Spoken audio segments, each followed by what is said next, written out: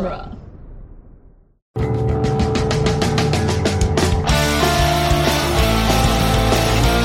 In the world of Hollywood, movies get greenlit and redlit. They get remade and rebooted. But we are the ideal. I'm Sam Gash, and you are listening to Ideal Remake. Thank you for listening to Ideal Remake. We take movies that either have been, will be, or should be remade and talk about what the ideal version of that remake would be. Or we normally would, except that today is my kind of like annual season wrap-up. As of last week's episode, that is the end of season 6. I'm going to take a few months off as a hiatus, but before I do that, I wanted to go through and thank everyone who had a part in making this season so incredible and so much fun, and was a genuine beacon of joy in my life, especially while I spent 6 months on strike this year. The season started with The Rock, which was... I've been trying to figure out a way to get Chris O'Connor back on the show, and The Rock kind of was the perfect way to do it. It might be my favorite Michael Bay movie. It's definitely like this incredibly succinct story, but has a lot of the Michael Bay isms. And Chris is someone who really has a handle on a lot of the military and like weapons and stuff that get discussed and happen in the movies. So having him on to remake this movie was just perfect. The next episode was Dark City. For Dark City, I feel like... So I'd heard of this movie, but I'd never really watched it before.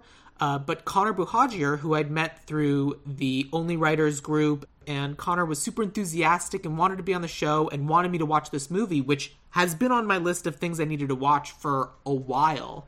And actually sit down, make myself watch it, and it ended up being really cool and interesting. Especially for Ideal Remake. Because we got to talk about just like... what worked, what didn't work, and, like, take this movie, which is remembered as kind of a cult classic, but really just, like, lean into what the movie could be or what it even intended to be at the time. So then we went from the Dark City to a city that is just full of color. Mighty Morphin Power Rangers from 1995, which Nick Jimenez came on to remake, and that was so fun. It was... ridiculous getting to return to that movie because I hadn't seen it for a while. Let me put it this way. I don't think I'd watched this movie since I watched it on VHS as a child. And it's so silly but fun and satisfying in like a weird goofy way. And yes, the CGI is terrible, but it was like new at the time and it was exciting. It's a goofy movie and I'm very excited Nick encouraged me to watch this movie, especially because I basically like whole cloth was like, this is what it needs to be. This is the remake. But there's 2 more Power Ranger movies out there, and there's a good chance I'm going to talk about them. Episode 130 was an interesting one. So Kendra and Andrew Dorowski have a podcast called Disney Animated Minute Essentials, which I really hope I got that right. And so I wanted to talk about a movie that that fits what they do, but isn't something they would ever cover. Of course, Anastasia, which was a Fox movie, used to be true, but kind of qualifies now since Disney bought Fox, which is bad, and that's a whole separate story. But we got to talk about this movie, and Kendra went down memory lane. She loves this movie. I think she has all the songs memorized. It was really fun. And it was really interesting seeing all the different songs, especially because, as far as I'm concerned, the thing that has made the most impact for me has been has been the one song, the Dancing Bells, Painted Wings. That song, that's the one that just sticks with me forever. Things I always remember. It's just, it's a song I always remember. And so to talk about the movie itself was great. Episode 131, Presley Peters is someone that I know kind of... So I met him through Caitlin Rogers, who's a former guest of the show. I've watched a lot of the movies that I've remade with Presley, and we talked about it at the time, and then I remade the movie, and so it makes sense because a little bit of his opinions have bled into other episodes already, so we had to have him on for an episode, and we remade 20,000 Leagues Under the Sea, which is a movie that, I feel as I was watching it, I was like, I feel like I watched this as a child, but I didn't quite remember, but it was really cool getting to watch this. This is a piece of cinema history that's so important and has been referenced by so many other different things. And just the way they present technology and the sci-fi of it, it's all so fascinating. And this episode in particular was very fun because Presley brought in the emotional stakes of the movie and I brought in a lot of the plot, and just marrying those two things together, we ended up with something really cool and interesting. At this point, the writers' strike had begun, and I met so many amazing writers on the line. And the first person who I was able to convince to come be on the show is a fantastic writer named Semaine Agabi. Semaine does like comedy and all these. I think the show she was working on was a dramedy, but she wanted to talk about a Chris Farley movie called Beverly Hills Ninja. Which, when she described this movie, I was like, oh, cool, that sounds interesting. I've never heard of it. And then I saw the poster, and I just got waves hit me of like, oh my god, so many copies at Blockbuster. Oh, it was so much fun. Semaine is such a fun person, and just being able to talk about a comedy with her, oh, delightful. The next episode 133, was a returning guest. I've known Brad since high school. Brad Boltman is someone I went to high school with. And he was on with my friend Claire Mulcairn when the three of us remade Barbarella. I think back like towards season 1? I don't even remember. But Brad had never picked a movie himself, and so he picked Brewster's Millions, which is another movie that I see referenced all the time. And it is in and of itself already a remake, and the original movie is itself it's an adaptation, it's a whole thing. And Brad had me watch the original movie and the remake. So it was this amazing like blending of all the different versions of the movie. And it just worked out so well because there's like 41 years of difference between the first two, and now it's been 41 years since the second one. And just the concept of it just works so well. Brad also very funny, but also very happy to just let me just riff on plot for a while. It was very fun. The next one was just a slugfest. Amanda Barnes is an incredible producer, an incredible writer, an incredible comedian, and she wanted to talk about Kingsman: The Golden Circle because we had such high hopes for this movie. We wanted it to be amazing, and we spent this whole episode basically talking about just like missed opportunities and things we love and things we wanted to see. And it was so close to what we ended up pitching as our remake, but didn't quite make it there. And there's going to be a new Matthew Vaughn movie this year, and Amanda and I have already decided that we need to go see this movie together. We're very excited for Argyle because we love the first Kingsman, and we wanted to love The Golden Circle so badly. But we're excited. We're going to give Argyle a chance because we're going to be there and we're going to watch it, and it's going to be dope. And then it's an ideal remake heavy hitter. Kevin Mosteller came on to talk about Mad Max. I'd only ever seen Mad Max Fury Road. So to then get to turn around and watch the original where it came from, it's so different. It's so, like, just the wild ride. And, like, you can see the seeds. Like, I think they refer to gasoline as guzzling already. No, they don't. I don't remember. But, like, it's not, like, it definitely, it says it's in the apocalypse, but one of the cops leaves out of a cafe where he'd been enjoying, like, a nice cup of coffee. It's crazy. And, no, it's not crazy. It's mad. And we really got into it. Like, Kevin brought the Mad Max soundtrack on vinyl to just have next to us while we were recording the episode. It was perfect. And speaking of podcast heavy hitters, not even just my podcast, just podcasts in general, Chris Lord was like, yes, Wild Wild West. I don't remember why I'd reserved that movie for him, but it was a movie that he wanted and needed to talk about, and I was excited to be there for it. Wild Wild West is another one of those movies that's just, it's very, very fun, and it's almost perfect. And, like, with all the lore behind the giant metal robotic spider in the movie makes it work. Like, it fits into the movie so well where it probably wouldn't have necessarily fit into Superman. Like, I thought it worked out great, and Chris is always a phenomenal guest. He's so knowledgeable, just an encyclopedia of Hollywood. Having him on, perfect. The next episode 137, was the Robert Redford movie, The Candidate. I don't know what inspired Diane Bloom to pick this movie, but that's what we talked about. And we both got really deep into politics and like, hey, oh my god, it's crazy how this still happens and that still happens, and oh my goodness, The Candidate what a movie, lambasting the American political system while also kind of being an honest representation of it.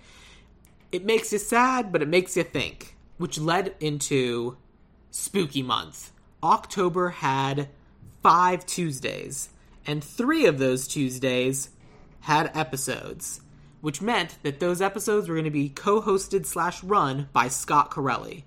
And we started with Ghosts. We talked about Heart and Souls, a Robert Downey Jr. movie, among others, from 1993? Hold on. Yeah, from 1993. It was lovely. It's so sweet, but we talked about how just, like, for whatever reason, it just kind of came out at the wrong time. If it came out, like, a little bit earlier, a little bit later, it could have been a phenomenal hit, because it's genuinely just so nice, so sweet. And we talked about just how to make that work now. And then we go from Ghosts to Vampires. We follow that up with The Lost Boys. And for that, Scott brought on his writing and podcasting partner, Nick Jimenez, from Mighty Morphin Power Rangers. And The Lost Boys was... So, since recording that episode, there are so many references to The Lost Boys, just like in culture, that I never would have gotten without seeing this movie. It's fascinating just getting to see this movie that clearly had such an impact on so many people, and so many kids who watched kids do this movie. And I get to now recognize those pieces of cinema, those pieces of culture, thanks to Scott and Nick for having me watch The Lost Boys and really get to know this piece of history. But speaking of history, we concluded Spooky Month with The Wolf Man, which apparently is one of Scott's favorite movies. He's watched it hundreds of times, so much so that he watched the remake because he'd seen the original so many times. So we got to have that comparison of I watched the original for the first time. He watched the remake, and we got to kind of blend those ideas together, because a lot of the ideas I pitched were things that they then turned around and did in the remake, which kind of makes me feel kind of good, makes me think I have good instincts. And we got to really make it and blend it together into just the Wolfman that we want. We get ultimate werewolves for this, and it's great. So then we have a trifecta of amazing writers that I met while on strike this year. The first is author Ben Crane, who has an incredible book called A Man of Lies, which I'm recommending to everybody. It's a noir thriller. It's so good. You gotta read it. Ben Crane came on to make something that's like the opposite of a noir thriller. He came on to remake The Freshman, specifically because it's just one of those movies that lives rent-free in his head, and it's Matthew Broderick in a movie with Marlon Brando, where Marlon Brando is playing the Godfather. And it's just a thing that exists. Over a decade after The Godfather came out, Marlon Brando is basically reprising the role in a comedy where this movie's crazy, but it's like worth it. And it's one of those little pieces of pop culture where if you were paying attention to movies in the 90s, you're like, oh yeah, The Freshman, I do remember that. Big 90s year for the podcast. And I followed that up with one of the strike captains, Joelle Garfinkel, wanted to talk about one of her favorite movies of all time, the original screwball comedy, It Happened One Night. And speaking of movies that have an incredible cultural impact, my goodness, this movie's the reason that Bugs Bunny eats carrots. Like, bunnies didn't eat carrots before that. Like, carrots aren't even good for rabbits. But Bugs Bunny eats carrots because he is referencing Clark Gable in It Happened One Night. It's nuts. And obviously Joelle is an incredible writer and was an amazing strike captain. And just being able to sit and talk and laugh with her and talk about this wildly funny movie, but so fun and lovely. A fantastic episode. And then episode 143 was a remake of The Game, a movie I probably would never have watched if not for guest Sean Lavery. Sean is another fantastic writer, and I met him on the line, and his knowledge of cinema is intimidating. Is that the right word? Just like he knows so, like when talking to him, he's like, what's your thing? My thing is I watch movies, and he watches all the movies. And this was the movie he wanted to talk about. And in doing prep for the episode, we took a movie that he didn't necessarily love, but in doing prep for Ideal Remake, he grew to love The Game. And it's 1997, the game. It's the one with Michael Douglas. It's a David Fincher movie, and it might be the only David Fincher movie I've ever seen. I'll have to double check on that. But I got to see it. I got to watch it because of the podcast and because of Sean, and very cool. And I've been talking about the movie with other people afterwards, and it's also one of those movies that just from the big 90s year for the podcast, just continues forward. And then finally, last week, I wrap up the season with Michelle Iantuano's suggestion of It's a Mad, Mad, Mad, Mad World. I haven't always. Since I first saw this movie about 10 years ago, I have loved it. It is one of the greatest comedies ever made, and I've been so intimidated to remake it because it's a who's who of comedy from the era.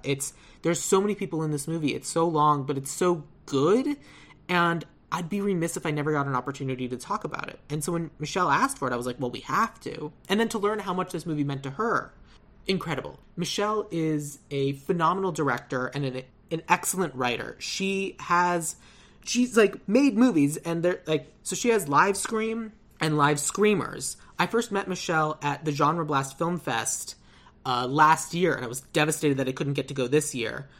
And I don't know, being on strike means you don't make a lot of money. But Michelle is so smart and detail-oriented and just has a sense of joy to her, especially when talking about this thing that means so much to her. Honestly, I'm very lucky to get to consider Michelle a friend, and I was even luckier that she agreed to do the podcast. It was so fun, so wonderful, and amazing. I got to talk to some of the coolest people I've ever met this season, and I got to see movies that I'd never seen before, movies I'd always wanted to see, and I got to pitch 19 different movie remakes with these incredible guests, and it was so much fun, so wonderful. Just doing this show brings me joy, and I'm so grateful to all of you that listen. I want to thank all of you that took the time this year to leave reviews, to leave 5-star ratings, and I wanted to read one of the reviews we got this year. It was so nice, and it meant a lot to me, and I wanted to say thank you. This review was left by Mom2B 2012, and first of all, congratulations. Second of all, here's what she said. Loved the episode on Brewster's Millions, especially the comparisons between the existing versions and the dad that knows the worth of money when Brewster may not. But what would have been different with the female lead? Do you think the female perspective and experience would have changed how the money was approached? The true value of diversity is not how people look on screen. It is the entirely different perspectives they see the world from and how they shape those journeys. Would she have told her best friend and lost everything because the lying was just too much? Would she find herself surrounded by men telling her what she should spend money on or tell her she was doing it wrong? Would she be accused of getting the money from nefarious acts?